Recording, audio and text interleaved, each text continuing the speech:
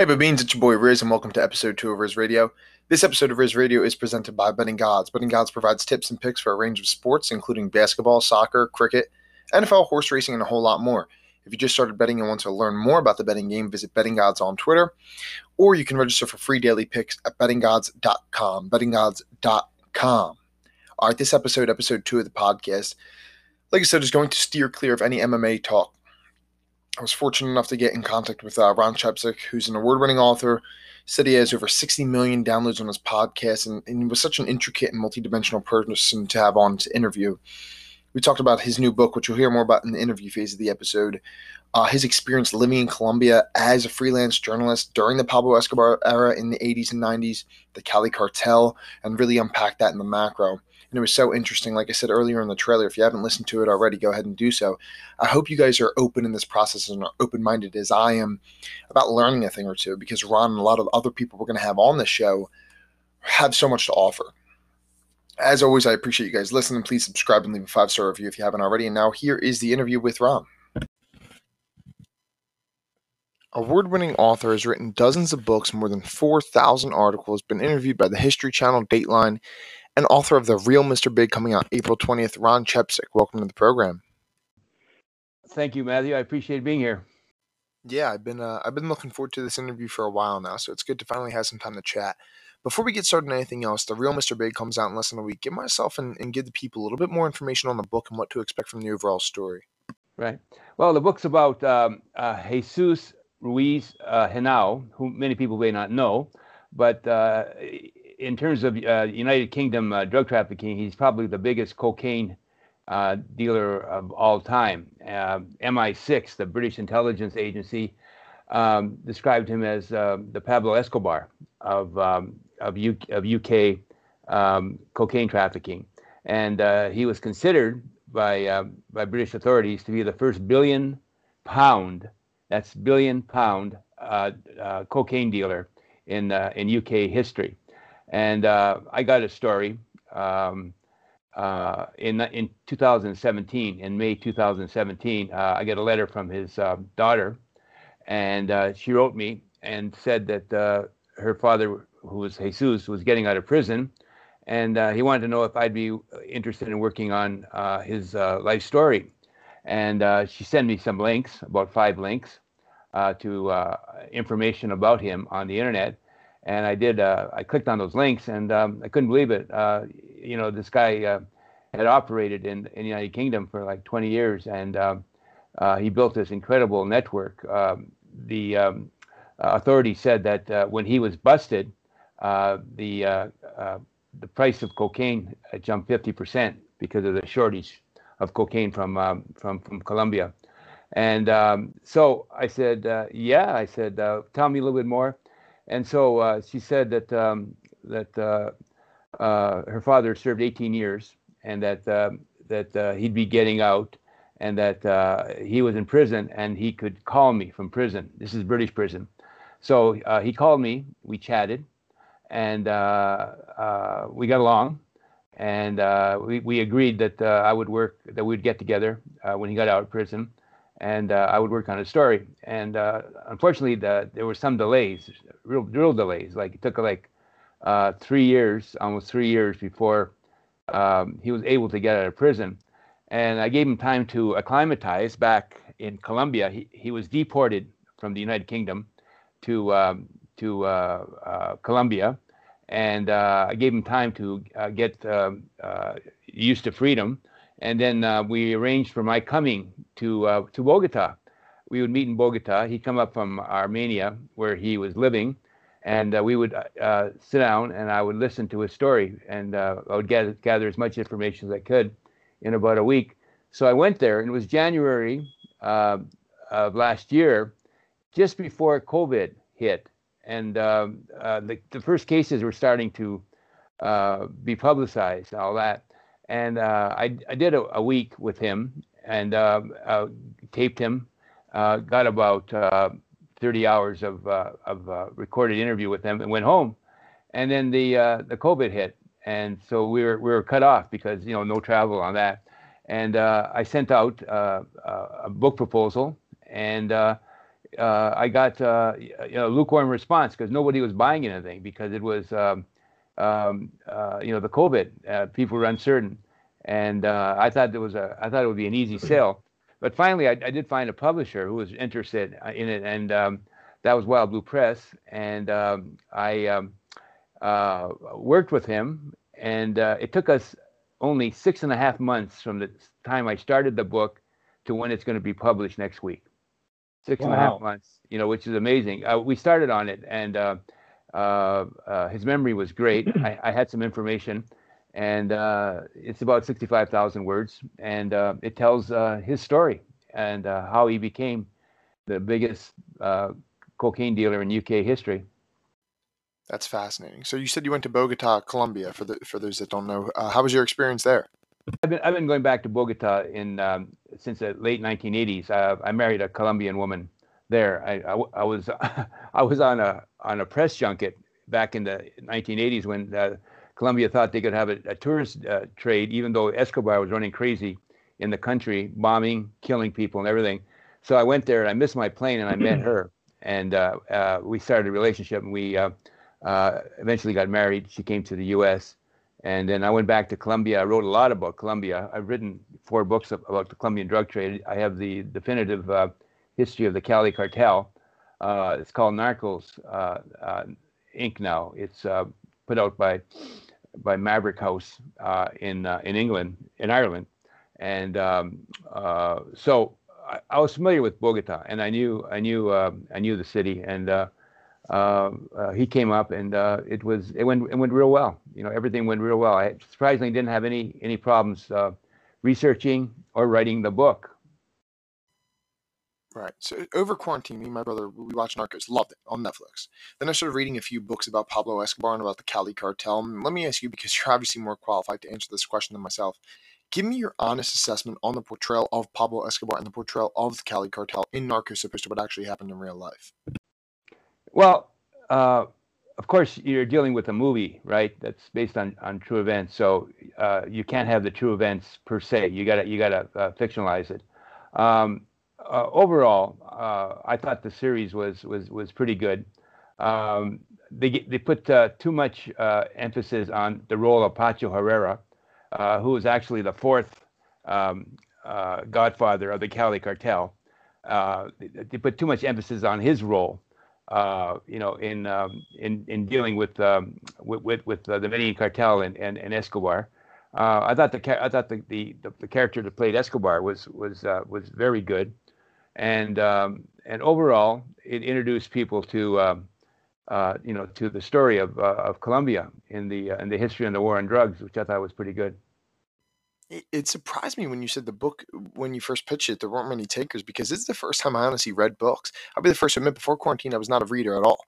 But I have probably stuck at 30, 40 books in my room, try to read 20 pages a day. So I would have thought, if anything, people would want to read it and it would go the opposite way.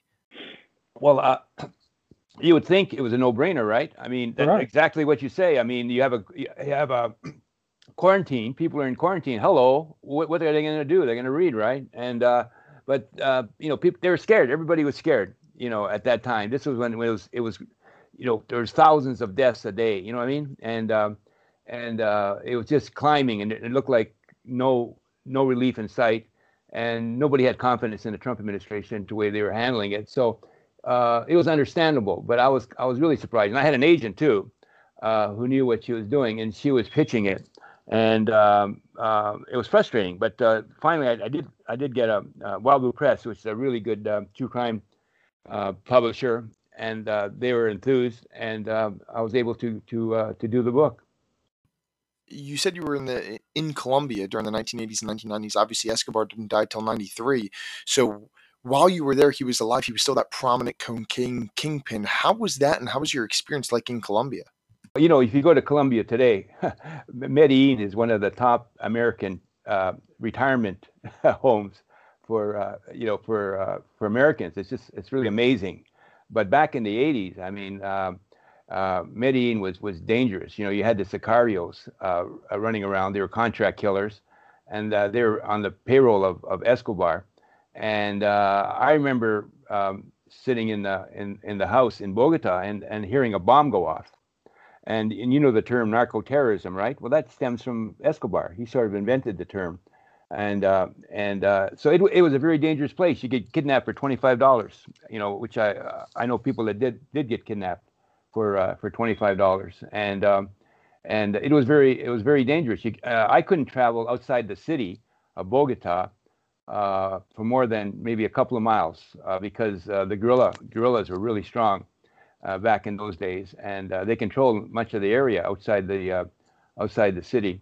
So it was a freelancer's dream, really, because the drug war, everybody was interested in it, right? Drugs were flooding the United States. Escobar was an international name, and there was all kinds of violence in Colombia, and it made for good copy. And so I had no problem getting assignments. I wrote extensively about various aspects of the so-called war on drugs. You said the bomb, but was there any other times in Colombia where you were put in the face of danger? Well, no, actually, I'm pretty cautious, and the family took care of me, because they knew this. I was lucky; I had a large, extensive family, my wife's family, and they knew Bogota. They knew where I should go, and they took very good care of me.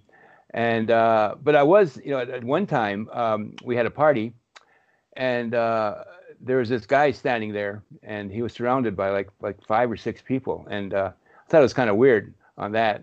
And later, after the party, my wife said, "I saw you staring at that guy in the corner there that was surrounded." He goes, "Yeah." He goes, "You know who he was?" I said, "No." He says, "Well, he was the head bodyguard of the Orjuela Rodriguez brothers, who were in prison at the time. They had just been captured, and they were in prison on there. And he was there, providing protection for the Rodriguez Orjuela brothers while they were in prison." And I thought that was kind of interesting on that. And there's 600,000 people approximately in Colombia that are related to the drug trade on that. Then, so you can meet people in some ways. Like one of my wife's cousins, it was a second cousin, was at one time a bodyguard for Escobar on that.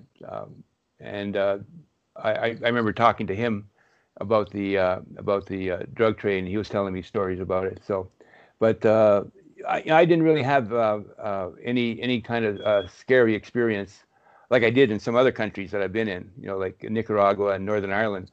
I guess I was lucky in a way. Let me ask you this. True crime podcasts are huge. I was looking today, there's a few in both the top 10 for both shows and episodes on Apple. Do you think the landscape of true crime consumption will continue to move more towards audio-based? Well, I've got a podcast. I've had one for since 2011. I was in this business before anybody started on that. And you're right. True crime is big right now, and they say that true crime, it's hard to write a really big bestseller, but if you write a true crime book, it'll sell continually. And I'm finding that out with my own books, who do pretty well in the beginning, but they continually sell. And as far as being audio based, I'm kind of surprised, because with streaming services, right, with the internet and all that, I'm amazed at how radio, and that's all a podcast is radio, right? How popular they are, and I'm amazed at the number of podcasts that are springing up, especially around true crime, and it's going to reach some saturation point at some time on that. But as far as the audio thing is, I think it's going to grow, continue to grow until it reaches saturation. You said the word saturation. I think that describes it perfectly. You're true crime. I'm more mixed martial arts, but all the same, it's unbelievable how many people have podcasts, and unfortunately, I think it definitely does take away from the people that probably should have a microphone in front of their face. Well, like my producer says, he's kind of ticked off at it because he says you can't get advertisers, right? Because the audience is so fragmented. You know what I mean? it's really hard to build up a fan base because there's so many true crime stories. I guess I'm kind of lucky because I was there for a long time, and so I've got a pretty loyal fan base. We've had over 60 million downloads of our show since 2011, and we're in 160 countries now on that. But I know I've lost listeners because of the spreading of this this phenomena of podcasting. And I am truly interested to see where the landscape of content consumption goes from here. I'd be surprised to see if it doesn't continue to grow more towards podcasts. You said you started yours in 2011, correct? Yeah, 2011, and I still call my podcast a radio show. I refuse to call it a podcast. I said I was there in the beginning, and nothing's changed, so I'm still going to call it what I originally called it, a radio show. Let me ask you this, because I think the answer is going to be pretty fascinating. What would be the #1 true crime event or series of events that you would want to write a book on that you've yet to do so?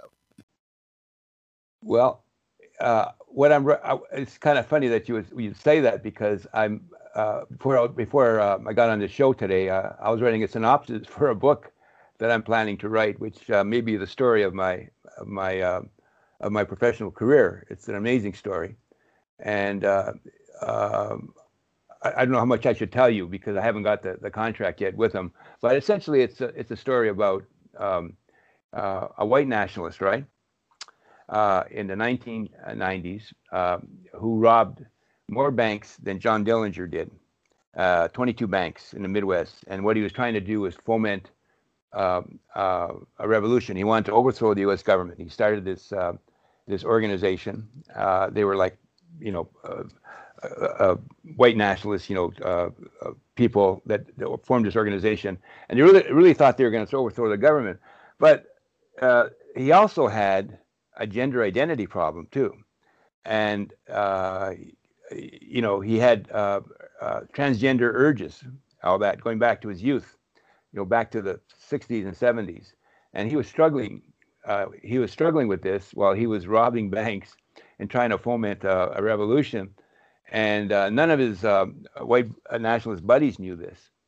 And he got arrested. The FBI finally caught up to him. He survived 50 bullets into his van.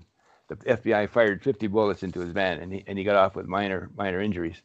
So what happened was he went to trial. His partner committed suicide. He hung himself in jail. And he got life plus 35 years, which means, technically you're not going to get out of prison on that.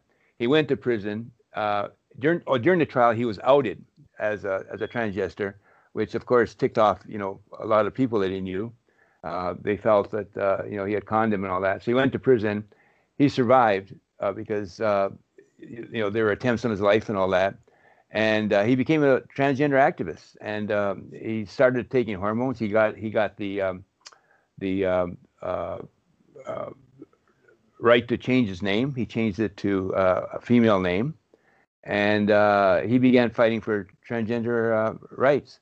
And I talked to him on the video call the other day, and he was, he was a woman. He's got a woman's name now, and he's at peace with himself. So he's made this tremendous, incredible journey, from a rabid white nationalist to a militant transgender activist, over the course of his life. So how's that for a story? Yeah. You said you wrote the synopsis, but if something like this does in fact come to life and grow legs, when would something like that come to paper and be able to be consumed by the masses? Well, it's interesting that you would ask me, because I asked those questions myself. But I'm thinking that once I get the contract signed, and now I'm dealing with somebody who's in prison, right? And his rights are limited, so it's hard to deal with somebody like that. Everything takes, 2 or 3, 4 or 5 times as long on that. But I'm hoping, I sent him a contract, and if everything's okay, I'm hoping that his lawyers look at it and he gets back to me. But I'm thinking that. And I'm really crazy about this project. I really want to do this project. There's a lot of stuff on him. He's been sending me writing out like a journal, questions that I've asked him about himself, and it's going to be a great story. I mean, and I've had people already inquire about the film rights. I'm a screenwriter too. I've had five of my books optioned for films, and I've done 4 scripts myself, which have been optioned on that. And so I'm really interested in the film possibilities for it, and people are bugging me about it already. So I think it's going to be a big success, and it'll build on my last book, the one I just coming out with, The Real Mr. Big, on that. And I really feel lucky to have two great stories like that, back to back. I mean, both of them are just amazing stories, and they're going to be fun to research. And one of the things I love about writing true crime, investigative true crime, is that you're always learning. You're learning about something, and I'm learning about transgenderism. I'm learning about white nationalism because of this, and it's going to be a great experience. It sounds like one for sure, for sure. That's all I have for you today, Ron. I do appreciate you coming on the show. I had very high expectations for this conversation, and it even exceeded them, so I appreciate it. Right. Well, like I said, if you want to get the Mr. Big on your show, we can arrange that. For sure. We'll work something out in the coming weeks. But in the meantime, The Real Mr. Big does come out April 20th. There's an ebook out already, but the print book will be come out, and we'll be hitting the campaign trail, the publicity trail on that date.